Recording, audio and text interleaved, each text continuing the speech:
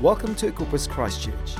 Equippers Church is a whole lot of friends championing one another to go higher in Christ. For more details, check out our website at equipperschurch.com/Christchurch. It's awesome as you take a seat online. If you're joining us, it's great to have you with us as well. Whether you're streaming this in later or you're in somewhere sunny, I hope, or if it's rainy, that's all right too, but great to have you with us today. Thank you, Em. Hey, one last thing before we turn to the Word. Can you join me in thanking our team today, in particular our praise and worship team, our production teams, our hosting teams? So good. It's always a little bit of a miracle when you come back from a break and nothing is severely broken, right? That's just the grace of God and people who know what they're doing, which I'm glad for, because that's not always true of me. But it's so awesome. We appreciate, some people have been having sleep-ins for the last couple of Sundays. That stopped today. So we thank you for your service and your way of loving community before anyone else sees you, don't we? That's good. Hey, one last thing I'd love to do is if you're visiting with us here today, maybe you're online and you've never been in the room with us, or maybe you're in the room and it's your first time or your first time for a while. Hopefully on your way in you got a visitor's card, but if you didn't, on the way out, if you stop in at our help desk, that's the only desk out there, just for lack of kind of, which desk is that? I don't know, right? It's the black desk with a sign behind it and the friendliest people standing behind the desk. If you stop off at that desk, you can grab a hello card, and if you fill that out, then we can have your details and let you know about what's happening in the life of the church, because it's an exciting time to be the church, isn't it? You're like, I don't know, Jono, is it? It is. Just trust me, it is, right? In fact, just kind of prayed. We really are excited about this year. Hopefully we go into every year with a sense of expectation and a sense of God's going to do something. But this year in particular, I really just feel like this is a year in which God's going to bring some restoration, bring some rejuvenation. And maybe you're like, I don't really, nothing feels necessarily, I don't have any big kind of need area in my life. I even feel like some of it's the things not even that you've been dreaming for, but maybe generations before you dreamed to see happen, that God wants to move in. That this is a year in which God's I really feel like it's saying, hey, come on, I want to show you some of the things that we can do in the city. That this is a year not just to sit back on the defense or in a passive position, but to say, hey, we're actually here to make a difference. We do believe that the kingdom of heaven is being established here and now. We're not just waiting for a one day, someday coming of heaven, but that we can be involved in something here and now. And I believe that as we step into that call, that mantle, that mission, life is just going to get better and better. Can I get an amen?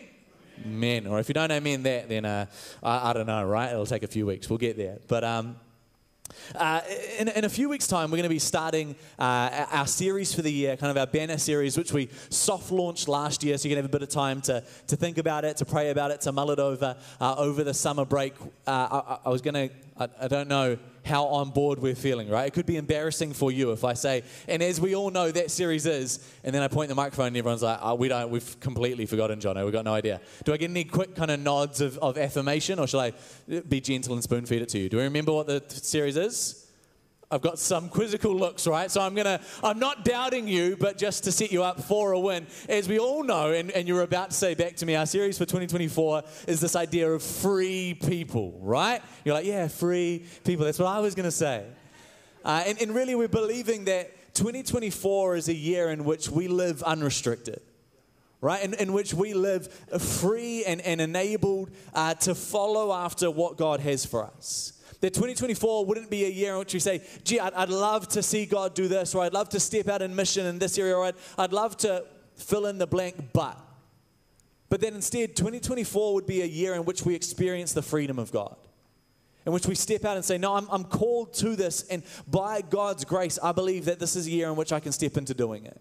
That 2024 would not be a year of waiting or of delay, of biding our time, but 2024 would be a year of saying, hey, it's not perfect. It's never going to be the right time, but right now is the time that I'm stepping out, believing that God's going to move. And so like I said, you're like, Jono, why are you talking about that now? I thought we're launching that in February. We are, right? But to launch that well, I thought probably what we need to do is some prep work, right? We need to lay some groundwork about if we're believing for freedom in 2024, if free people is kind of the house that we're going to be building throughout the duration of this year, then what's the foundation that we're building that house on? Is that all right? And so this week and next week, really what I want to look at is some of the foundations of who are we? Like, what makes you you? You ever thought about that? I don't know if, maybe like myself and Nick, you had some times of introspection over the summer holidays. It's going to be lovely and dangerous, right? When there's nothing to distract you, you're in that lovely period between Christmas and New Year's Day where days stop kind of losing meaning and you start to forget which date it is. Does that happen to anyone? I love that feeling, right? Usually I'm very closely aligned to the calendar and I'm like, I don't know what day it is and I don't care. It's an amazing space. But when I'm not thinking about the day and what I have to do next week and what I'm going to preach to you guys, because you're very demanding, that's not true, right? That was kind. It was not kind. But anyway, you're not demanding. But there's that moment, that space of like, hey, wow, I could think about this thing. And what does this mean? And what about this? And so in that sort of space, maybe you start to think, hey, what makes me me? And I want to say, I think there are a lot of things that make us us. But to start at maybe the most basic, today I want to look at the idea of you are what you say. When you bow your heads with me and let's pray, especially since I just called you demanding, right? We need God's prayer. God, I thank you so much for this moment together. God, I thank you as we gather that you are present with us, that you are in our midst. And God, I pray today as we come together that it wouldn't just be my ideas, that we wouldn't just look at some helpful things or concepts or frameworks. God, we want more than that. We want to encounter you today. And so I pray today as we gather together around your word that if nothing else happens, God, the only thing that we want to happen, the place that we want to start is an encounter with you. That we would be built up, that we would be encouraged, that we would realize more of who you are and more of who we are, that we would be better equipped to be your people and more assured of your love for us. God, I pray today that we would leave here more convinced of your love for us and better equipped to be the people that you call us to be. God, I pray this in Jesus' name. Amen. So in late 2018, the art world and really the whole world, it was kind of those things that went just from the art world into the general newspapers of the world, was shocked by this elaborate prank played by the street artist Banksy. Anyone know Banksy? Yeah, Banksy has permeated pop culture so much now that you can buy like a knockoff Briscoe's painting of Banksy. It's not a real Banksy, but it looks like a Banksy, and that's interesting, right? Banksy is everywhere. In 2018, Banksy was kind of at the height of his fame. And at the height of his fame, he had organized to sell one of his most popular paintings, a painting called Girl with Balloon, which if you know Banksy, you think of Banksy, is probably the painting that comes to mind. And so he had organized with the auction house Sotheby's in London to sell it. And so there it was in the auction room, hanging on the wall.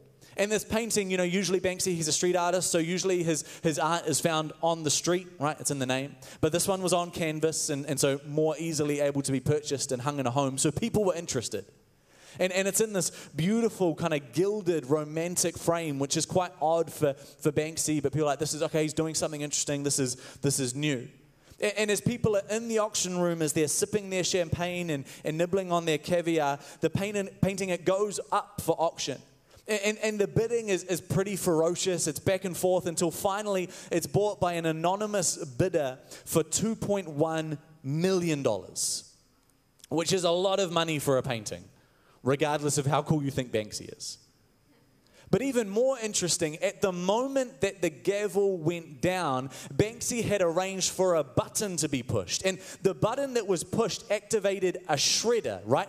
A paper shredder that had been installed into the bottom of this beautiful gilded frame that this Banksy print was in. And so as soon as the auction had finished, the canvas went down in the frame in front of the shocked audience. It looked a little bit like this.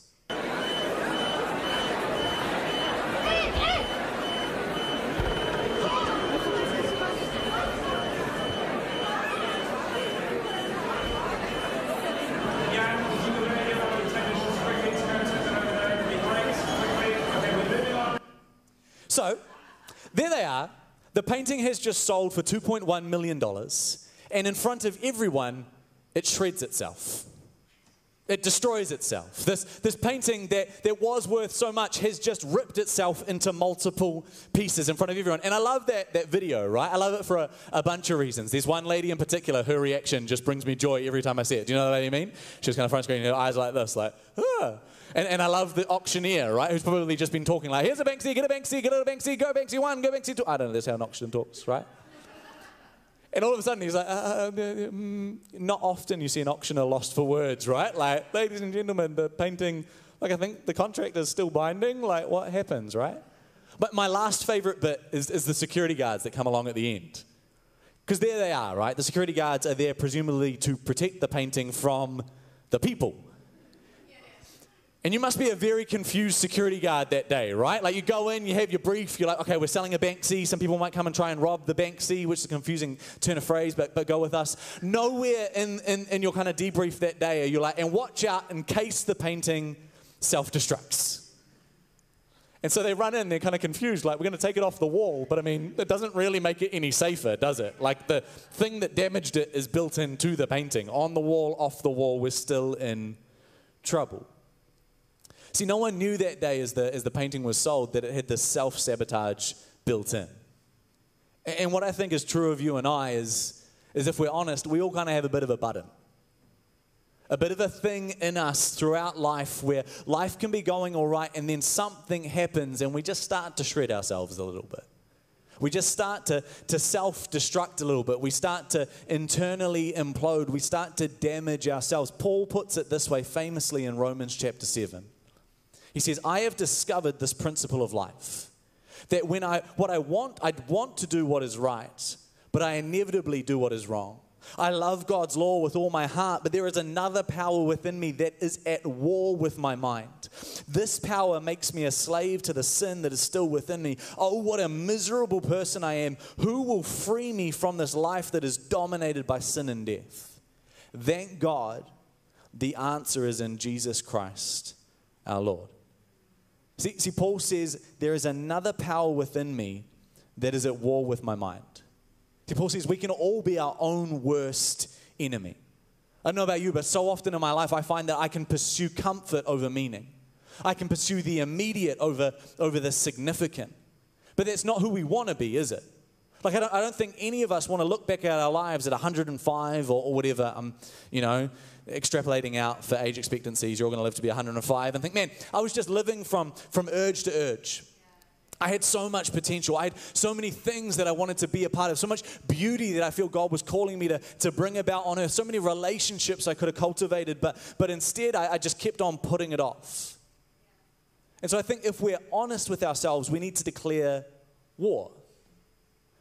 Now that's an odd turn of phrase, right? Like we're not super comfortable, and that's a good thing with this idea of declaring war on things. In fact, this idea of war and going to war on things is probably a misused concept throughout church history. But in this case, I think that it's accurate. Because while I don't think there is a biblical invitation to go to war on a people, and I want to be really clear on that, right?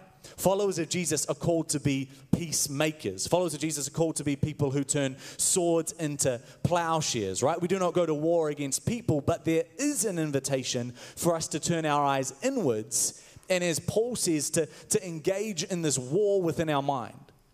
To go to war against the urges that would seek to destroy us. To go to war against the deceit within us. To go to war against our own selfish nature. There is an opportunity for us to look internally and say, hey, where is there a self-destruct button, and how do I go to war against that? To not simply accept, sometimes in life I'm just going to blow things up. That will happen. If you're anything like me. Right? But that doesn't mean it's a thing that we should say, hey, I guess it's just going to happen, and so I shouldn't do anything about it. All that to say this. If I could sum up this message today in a single sentence, I think it would be this. You can change the way that you feel by changing the way that you think. Now, if you're anything like me, what you think about, sometimes you think about things so much that you actually end up you don't do anything. Right, you think about things so much that you never actually get around to any sort of change. In fact, sometimes thinking can replace doing as kind of I've thought about it so much, surely something's happened. It's like, no, you've just really thought about it a lot. You still do need to do something. Sometimes that's the way when we're sitting on the couch at the end of a long day and we've started watching TV and we haven't yet done the dishes. I think about the dishes a lot, hoping that they will get done. And sometimes magically they just do get done. I don't know what happens, right? Someone goes and does them. There's a magical fairy in our house. Sometimes she asks me to help as well, and that is the appropriate thing to do. But sometimes we can get caught up in our thoughts, right? Or more accurately, we probably get caught up in our feelings. And I think the way that we feel is responsible for so many of the problems that we can get into in life. We often live from our feelings, live swayed by our emotions.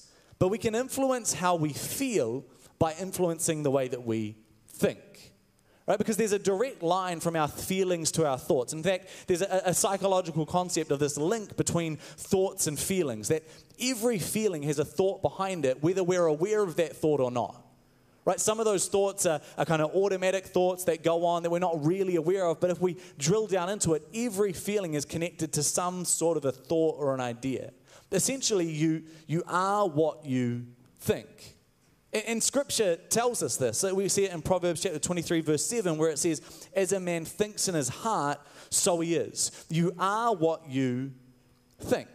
And I'm not saying, just to be clear, that every single problem in our life can just be solved by mind over matter, right? Like, just reframe it, power of positive thinking, some daily affirmations, and you'll be all good, right? I'm not saying that. If you've encountered any sort of real problems in life, you're like, Jono, it doesn't really matter what I'm thinking, the problem is still there, right? I'm not saying that you can just solve it mind over matter. None of us are Professor Xavier as much as sometimes I do try. It doesn't happen, right? I'm not saying mind over matter. What I am saying is what happens in your mind matters. Yeah? Now that was quite good, right? Just a little pat on the back for that. Thank you. Appreciation of that. I'm not saying that it's mind over matter, but I am saying that what happens in your mind matters. Because negative thoughts will not lead, I've found at least, to a positive life. And there's a litany of verses that support this. This isn't just me putting on a demo run of being a motivational speaker. That's not on my kind of dream board of 2024. Although if you are looking to book me for corporate functions, do get in touch, right? Offer a competitive rate. And no, that's not true. But here are just 4 of them. If you turn your eyes to the screen, 4 verses where we see that this is an established idea in the Bible. Colossians chapter 3 tells us this. If then you were raised with Christ, seek those things which are above, where Christ is, sitting at the right hand of God. Set your mind on things above, not on the earth. Set your mind on what? Things above. Philippians chapter 4, verses 8 to 9. Summing it all up, friends, I'd say you'll do your best by filling your minds and meditating on things true, noble, reputable, authentic, compelling, gracious, the best, not the worst, the beautiful, not the ugly, things to praise, not things to curse. Put into practice what you learned from me, what you heard and saw and realized. Do that, and God, who makes everything work together, will work you into his most excellent harmonies. Or the same idea in Romans chapter 12, verse 2. And do not be conformed to this world, but be transformed by the renewing of your mind, that you may prove what is good and acceptable and perfect will of God. Paul is saying that if you want to live right, you need to start by thinking right. And then Jesus was asked one time, hey, Jesus, what is the most important thing we can do? Which, if you've got a minute with Jesus, is a pretty good question, yeah? And Jesus responds, we see in Matthew chapter 22, verse 37. You shall love the Lord your God with all your heart, with all your soul, and with all of your mind. I don't know if you've stopped and thought about that before. What does it mean to love God with my mind? Like, does that just mean just like think love at God? Love, love, love, love. Right? Like, is that loving God with your mind? I mean, I'm not saying you shouldn't do that. If that helps you to feel closer to God, then awesome. But that's not what I think it fully means, right? And instead, I think it means, what do we do with our thoughts? What is our thought life like? Is the thoughts that we think, I'm going to be careful, I'm going to get into Dr. Zeus territory here, right? But are they God-honoring? Are we thinking in such a way that honors God? And a part of that, as uncomfortable as it might make us as New Zealanders, is how do we think about ourselves? If God has made us, and if God says that he has made you good, that you are his masterpiece, his artwork, his poema, which means that we get from that the word poem, right? That God, you are the poem that God has written. If you are something made by God that he says is good, how you think about yourself matters, especially in relation to loving God with your mind. Now, I want to acknowledge, none of us ever kind of wake up in the morning and think, do you know what today is a good day for? Today's a good day to have a bad day. Right? Like today, look at that, it's on the calendar, it's a Tuesday, today is my weekly ascribed bad day. Today's going to suck, let's go. Right? But many of us do wake up and allow ourselves to think thoughts that lead to a bad day. Right? Wake up in a certain frame of mind, we've all done it. Wake up feeling a certain way, wake up, with certain things going through our head, and we chase those emotions, we chase those feelings, we chase those thoughts that lead to a negative day, because unfortunately, the reward for negativity is always going to be more negativity. Right? There's never a case in which you wake up and start thinking negative thoughts and then just get it out of your system. You can try. Tell me how it goes. The reward for negativity is always going to be more negativity. Whatever you're searching for, you're going to see more of. And so we need to understand something. We are in charge of the thoughts that stay in our head. You are not in control of what just shows up in your head. Right? Things will come in. Thoughts pop in. If you're anything like me, right? Thoughts run in. You're like, hey, there's a thought. Okay. You don't necessarily have control over that. Other things will happen to you which make thoughts come into your mind. You don't have a control over that, but you do have control over which thoughts stay there. We can say it this way. There is a difference between thinking and thinking about. A thought pops up. You're thinking that. Okay. Now, do you choose to continue to think about it? Right? Is it helpful? Do you want to think about this in this way? And what happens if you do? What happens if we double down on that negative thought? What happens if we hunker into the bad feeling? Will things get better?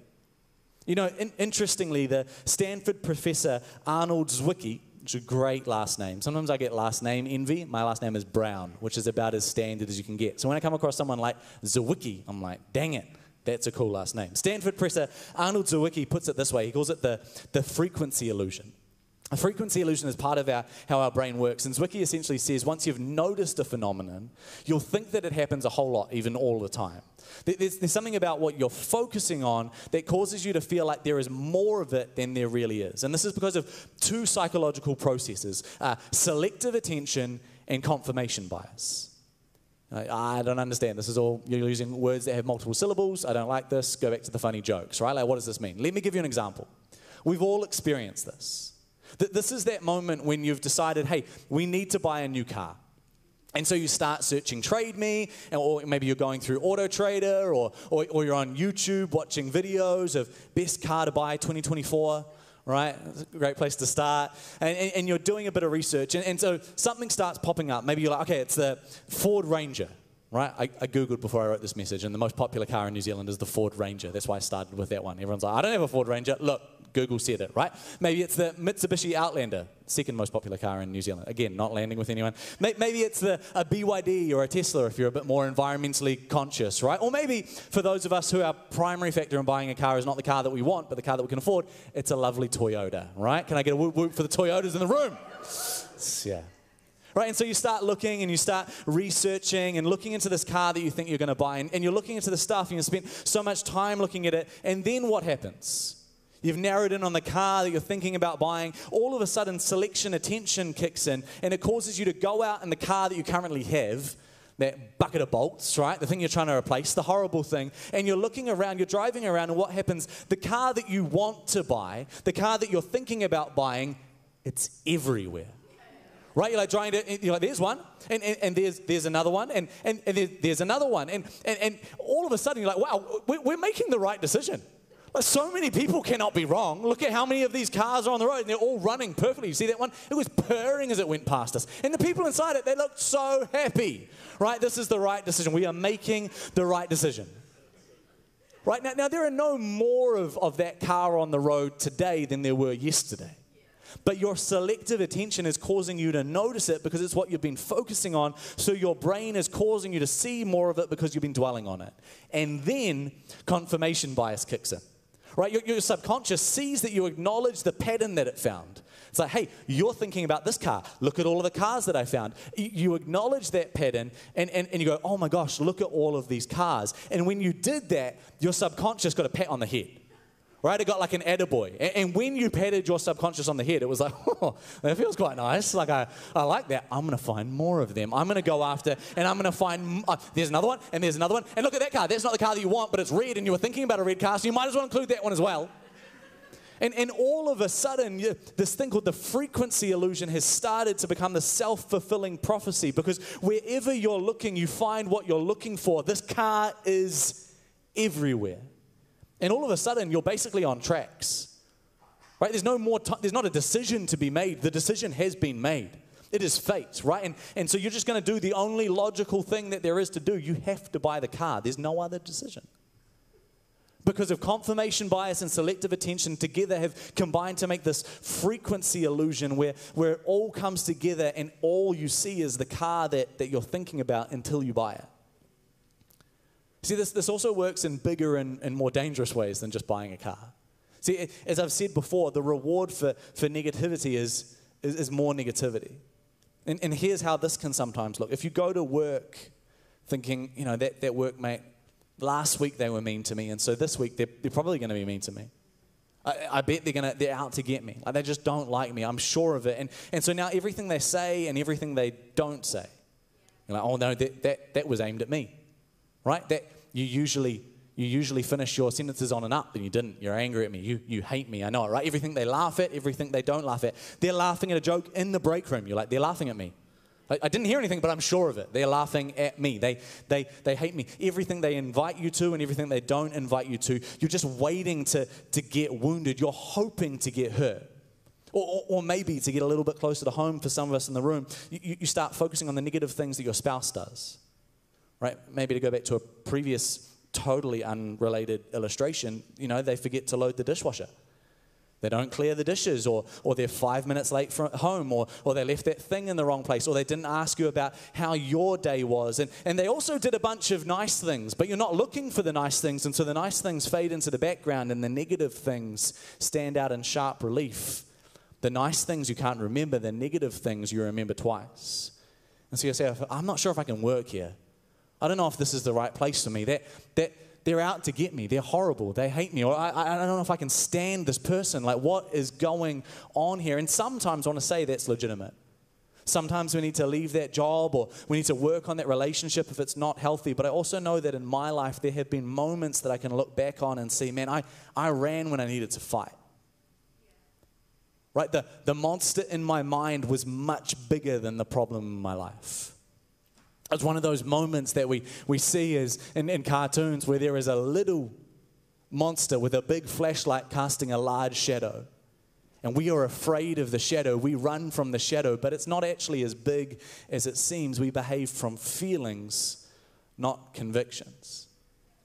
And see, I think we need to understand so often it's not just that there is more negativity. It's not that the world is a worse and worse place. It's the frequency illusion. We see what we're looking for. We're on the lookout for negativity. We train our minds to see it, and so we do. And we say, I told you so. Like, I knew it was like that. I knew that job wouldn't work out. I knew that I'd never be happy. Story of my life. But what happens if the story that we are telling is just simply not a good story? What happens if you are choosing to write the story of your life? What happens if there is an agency that you have over the way that things are going, and life is playing out in a certain way? Frequency illusion is kicked in. All you can see is bad. And so, does anyone remember, and this is a deep cut, right? Primary school, we used to sing songs, yeah? I mean, they still do now, but they don't sing songs that are as good as the songs that we used to sing. I think we can all agree. Did anyone else sing the Lemon Tree song? It's a horrible song for children to sing, right? I wonder how, I wonder why. Yesterday you told me about the blue, blue sky, but all that I can see is just another lemon tree. Hey kids, life's going to be awesome. But how often is that the way that we view life? Right? I walk around, I tell you more of the song, but it just came to mind and I literally cannot remember another lyric. It was a dangerous thing to try and quote it then, right? And it's this moment of, of course life's going to be hard. There's a lemon tree, there's a lemon tree, there's a lemon tree. Things are hard. And so we write down all the lemon trees that we see. And see, I don't say this to make us feel like, if you're finding life hard, then it's your fault. That's another bad thing. But instead to suggest a sense of agency. Hey, what happens if you do have control? Again, not over the things that happen to you necessarily, not over the thoughts that come into your mind necessarily, but over what you keep in your mind, the things that you choose to dwell on. See, the bad news is that we can be writing a destructive story. But we're not people defined by bad news. And in fact, the good news is that if this can be used for evil, for destruction, for hurting us, if there is a self-destruct switch, then it can also be used for good. And so my suggestion today, like I said at the start, is quite simple. We can change the way we feel if we change the way we think. This is not self-help. This is biblical. And so what if we started to look for something different? What if we trained our minds to be help rather than a hindrance? What if we trained our minds to honor God rather than reflect something darker? What if we started to look for the signs of good, the signs of beauty? What if we didn't look for the worst examples in people, but instead for the best? I love this quote from Fred Rogers. Anyone a Fred Rogers fan? Right, Mr. Rogers' Neighborhood, it's great. Daniel Tiger is the modern reinvention. But he says this, Fred Rogers, he says, when I was a boy, I would see scary things in the news. And my mother would say to me, look for the helpers. You will always find people who are helping. I love this quote because of the nuance in it. Right? Fred Rogers' mother doesn't say to him, hey, turn off the TV, that's scary. Ignore the bad things. Stick your head in the sand. Pretend that life is fine. She allows him to embrace the fact that life is sometimes hard.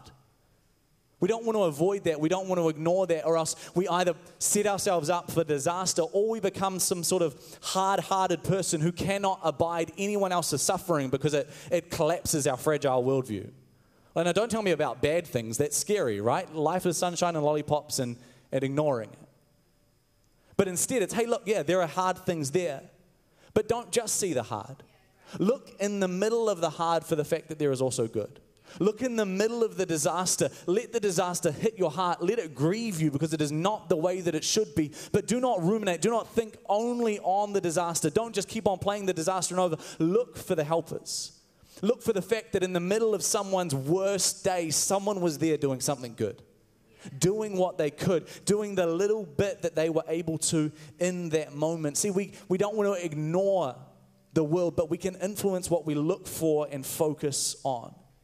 And when we do, all of a sudden, our subconscious is redirected.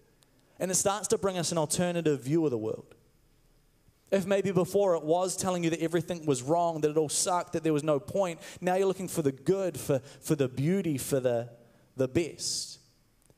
All of a sudden, your mind starts pointing out to you, hey, there's good. Hey, there's God at work. Hey, there's God in your life. Hey, there's a testimony. Hey, there's someone who is nice. Hey, there's someone who is charitable. Hey, there's someone who is generous. And your subconscious starts to seek it out. And now all of a sudden, you're living the exact same life, but the story that you are telling is a better story. See, central to our faith, I believe, is the conviction that the world is ultimately good. That evil is a result of the enemy. Evil is a result of Satan, the deceiver, that it's not how things should be. It's not how things were made to be, and it's not how things will be. It is an interruption in God's good plan, but that God is at work. And so when good shines through, when the world proves itself to be a good place, it is revealing the true nature of the world. It is not a brief departure from reality. It is not a slight blip in the moment, right? The world is sunshine and sometimes there are shadows, not the other way around. And when we start to look at that world that way, when we start to believe, truly believe within us, God made a good world, something in us says, hey, we should look for the positive. And again, I'm not talking about positive thinking as a replacement for God. Instead, I would suggest, I'm suggesting positive thinking as a response to God. God, you made a good world. God, you said that it was good. God, you are about a good work. You are doing something good in me and good in others. The arc of history is towards redemption, and so help me to see it. God, I'm looking for the beautiful. I'm looking, as Paul says, I'm not going to be conformed to this world, but I'm going to be transformed by the renewing of my mind. I'm going to set my mind on things above. I'm filling my mind and meditating on the true, the noble, the reputable, the authentic, the compelling, the gracious, the best, not the worst, the beautiful, not the ugly. Not because I'm denying the hard things in life, but because I'm choosing not to magnify them. And again, I just want to be really clear to drive this home one more time. I'm not saying ignore anything hard. But then other than seeking a solution or telling God of our concerns, I love, Britt's not here with us today, but Britt has a great phrase of just bring a fat lament to God. I just think that's a nice way of phrasing it, right? Bringing what's going on to us to God and saying, God, this sucks. It's yours, right? When we chat again, I would like some progress, please. But if not, you're still God. Right? We don't ignore the hard, we bring it to God. But if we're not thinking about a solution or bringing it to God, then maybe dwelling on it is not the healthiest or the most helpful thing for us to do. We don't need to focus on the negative. We need to look for where God is at work. Because I've found as the worship team joins me, that it's pretty hard to worship and worry at the same time. I want to say that again. I've found it's pretty hard to worship and worry at the same time. And so maybe if you find yourself in a place of worry, maybe if you need a reprieve from the negative thoughts and you're not quite sure how to pull yourself out of that cycle, a momentary reprieve can simply be to choose to change the channel. To choose to put on a song of worship when you desperately don't feel like it. Say, God, I'm going to choose to worship you, not because I feel like it in this moment, but because I need to be reminded of something more than simply me. We talked about this last year, right? When we were talking about trust in trouble, that one of the traditions of the church in the middle of trouble is sung worship. Something that lifts us from the negativity that we might find ourselves in and gives us a context. God, this is hard and this is bad, but you are still good and you are still powerful. And I have to hold those two things in tension. But right now, I'm not going to put my attention into what I'm worried about. I'm going to put my attention towards you and allow that to do something in me. See, I'm done. So to land this as clearly and practically as I can, what makes you you? Well, one thing that's central is we are what we say. So what are you saying? Not just the words that come out of your mouth. Because Jesus says in Luke chapter 6, out of the abundance of the heart, the mouth speaks. And so what's the internal conversation? What's going on in the heart that might spill out of your mouth? What story are you telling yourself? And the answer isn't to simply stop trying to think about anything negative. This isn't an invitation to denial. Negative thoughts will still pop in because thoughts are thoughts and sometimes bad things happen. But how will we respond? What if we followed the suggestion of Paul to set our mind on things above? To fill our minds with the true, the noble, the reputable, the authentic, the compelling, the gracious, the best, not the worst, the beautiful, not the ugly. See, I would suggest, and in fact, research tells us that focusing on what you want to add to your life, what aligns with your values is always going to be more successful in changing unhelpful thinking rather than just thinking, stop thinking bad. It's like if someone says, don't think about purple elephants. Purple elephants. Right? It's not just thinking, hey, don't think any negative thoughts. No, that's negative. Don't think about it. But instead choosing to focus on something else. And what I love about this when we choose to refocus our attention on God is it takes away the implication that we are changing things. That we are white-knuckling our way through it. That through sheer force of will, I'm going to be a positive person. And it reminds us of the fact that God is the focus. That as we focus on God, as we do what we can, God does what we can't. We bring our thoughts to God and God brings our thoughts into order when we focus on Him and where He is at work. I want to suggest you can change the way you feel if you change the way you think. And again, to land this in reality, and I am done, I want to acknowledge that this is a really good game plan going forward. Right? If anyone's here today, you feel like you're on a clean slate, like, cool, I'm going to do that. That sounds amazing. But maybe you're here today and you'd recognize today that you feel like you're already in a bit of a negative, destructive cycle. That if you were a painting today, the shred button has been pushed. Maybe you're not all the way shredded, but there's some shredding. There's some mess, there's some hurt. And for so long, you feel like you've been focused on the negative things that now your confirmation bias is instinctual and habitual, and it feels engraved, and it feels like there's no hope of change. It feels like you're broken. You know, something that's interesting about the whole Banksy thing is art experts are actually estimating that even though this whole plan of Banksy was to, point out the horrors of the commercialization of art and the fact that art should be for beauty and all of that, the painting is now worth more. Which is not probably Banksy's intent, although he probably saw it coming, but the painting is now worth much more than the $2.1 million it sold for because of what happened after it sold. In fact, Sotheby's, I think fairly cheekily, turning what was probably, a mistake and a mix-up on their behalf into some sort of, we're the only auction house that's ever made art live at auction. Well, I think Banksy just destroyed something someone bought, but see, because they say that the art isn't just the painting. The actual art was the whole stunt that day, that the shredding made it more valuable. Now, to a random viewer, a tattered painting isn't worth much at all, but to someone who knew the story, someone who appreciated the art behind the art, $2.1 million is a bargain. And I simply want to end by suggesting if that can be true of paint on a canvas, how much more can that be true of you and I?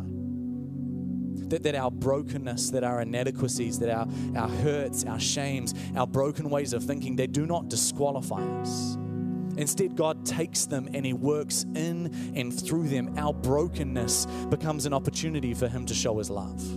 Because you could never do anything that would make Him love you less. And a perfect, pretty picture was never part of the plan because God was never counting on our goodness. He was always banking on His. See, if Jesus' resurrection teaches us anything, it's that God can do beautiful things with what looks broken. And so we don't have to wait to have it all together to come to Him. We can come to God with our ingrained negative thoughts and give it to Him. We can focus on Him and see what happens. But I also want to encourage you to say, is there an invitation to come as you are, but there is also an invitation to embrace your own agency.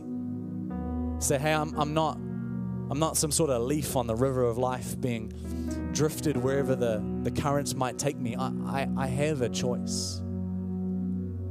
I can influence what happens, or I can influence what I do after things happen to me. And so you can choose to go to war.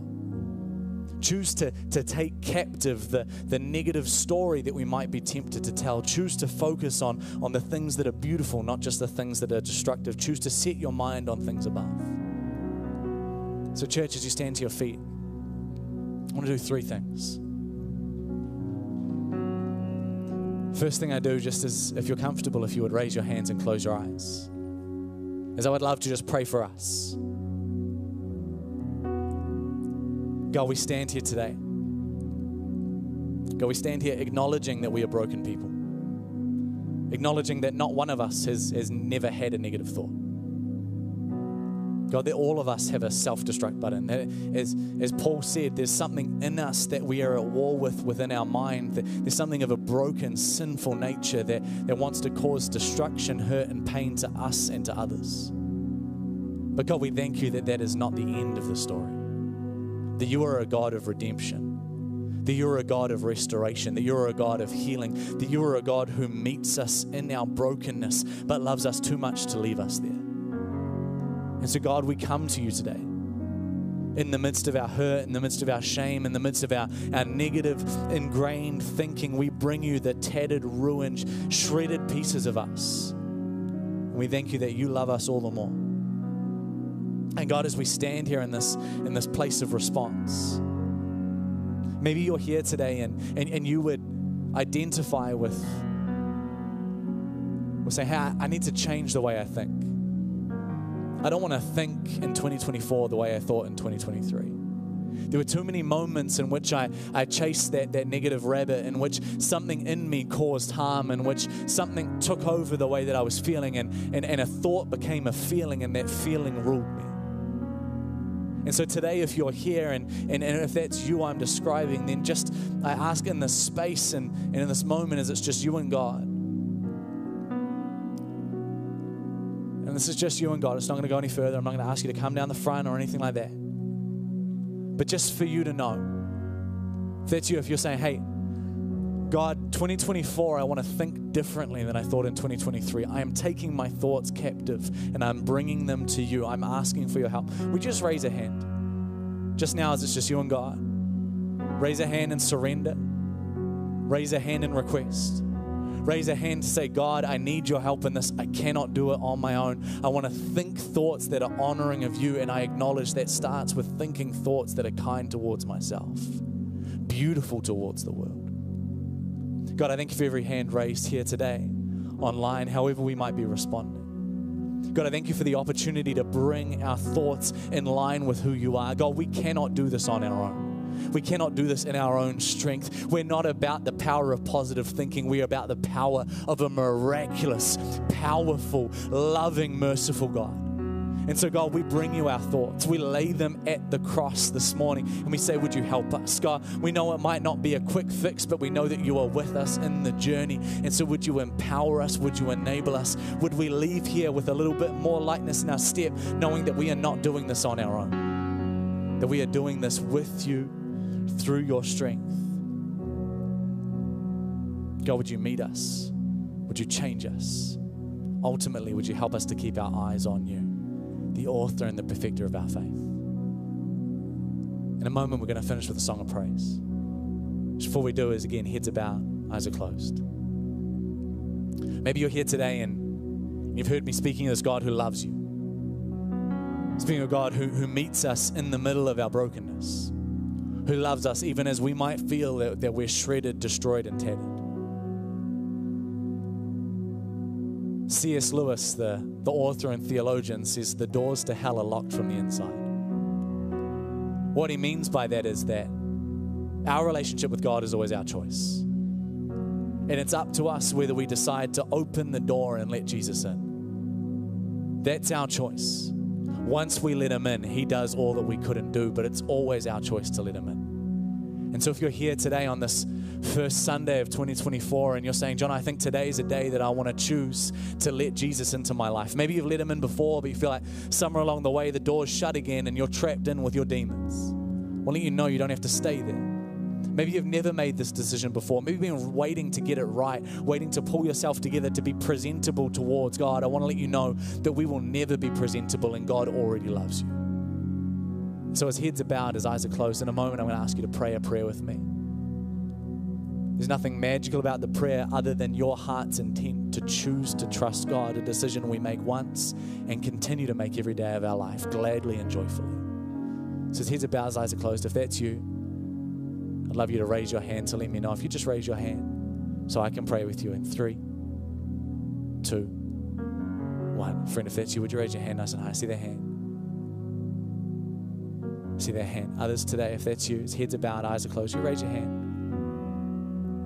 You say, hey, I want to open something in me to let God in where I need him, to trust him as my Lord and Savior, to let him be God. If that's you, one more time, heads bowed, eyes closed. You raise your hand up, let me know. If that's you online, come on, we'd love to pray this prayer with you. Amazing. Church, would you repeat these words after me? Jesus, today I choose to trust you. I love you.